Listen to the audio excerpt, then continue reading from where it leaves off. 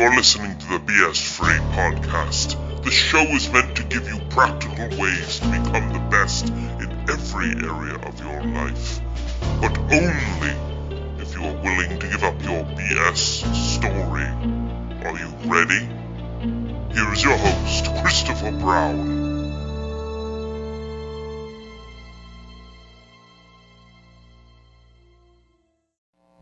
This is the BS Free podcast, and this is episode 115. That's 115 for those of you that don't understand numbers given to you one digit at a time.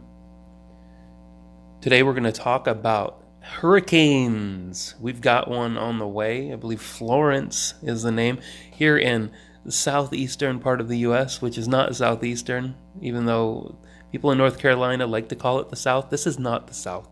There are no Southerners down here.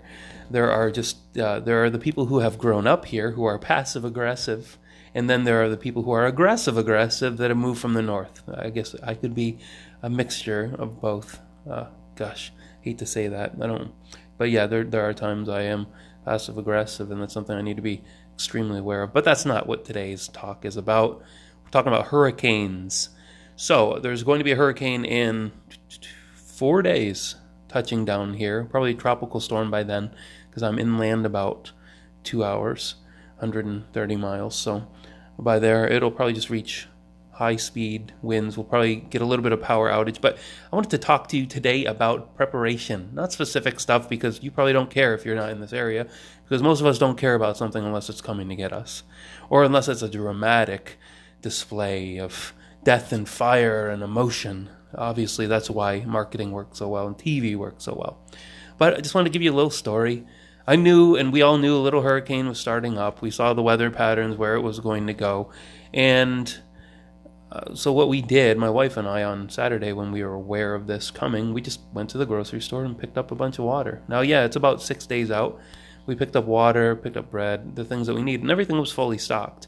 But of course, if you look at the news today, once the news that you've all been watching, remember I said how freaking useless it is? Well, the news that you've been watching, it finally told everybody, hey everybody, because we're the news, we're the authority, there's a hurricane coming. And yes, guess what happens? All the shelves get cleared, everything is gone. So there's two places where I could have gotten my information. One, I could go to the weather websites. I could go to of course, government-run, but nonetheless radar-based websites that show tracks of storm patterns and can show predictions of where storms are going to be, which I would say are more factual than the emotional news.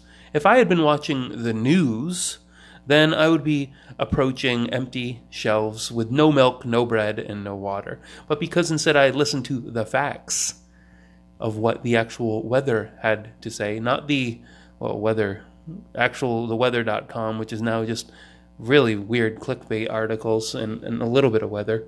Kind of strange. It's almost become news in itself. But actually, government-based like NOAA, just websites that have actual facts about what the weather is going to do, based on science, all good stuff. But that's the difference, man. That's it. I'm telling you. 99% of people just watch the news, and guess what happens? They're 2 or 3 days late because they wait for the news to give them everything. And then the rest of us, we go out in the wild, or we go find the science, or we go find the facts, and we determine what we need to do based on that. Who are you? Are you someone who is suckling at the teat of the news, just waiting for the news to tell you what you need to do and how you need to live and what you need to feel? Or are you just going to decide right now what you want to feel about something, regardless of what happens in the future? This is what your beliefs are. This is what you're going to feel. You're going to keep ego out of it. I'm telling you, maybe enlightenment is a weird word to use, because most people on philosophy boards and stoic boards they get really, really angry once you use the E word, because they believe enlightenment is a godhead. It is something you reach at the pinnacle of life, and almost nobody has ever experienced it. But I believe that once you can have that sense of self, that sense of authenticity, and that ability to see through all the BS and see the real facts of life, then you're going to become enlightened. And don't let other people change the definition and make you think that their definition of enlightenment is the one that matters. So honestly, you're going to determine what your definition of anything is. So Again, what are you paying attention to? You letting someone else feed you the information, or are you going to go find and pick the information from the places that are the most factual and scientific, that have very little emotion involved? Awesome. All right, well, I'm going to keep on recording these. I'll probably record a few during the events of the hurricane. I'm sure I'll have a few exciting results.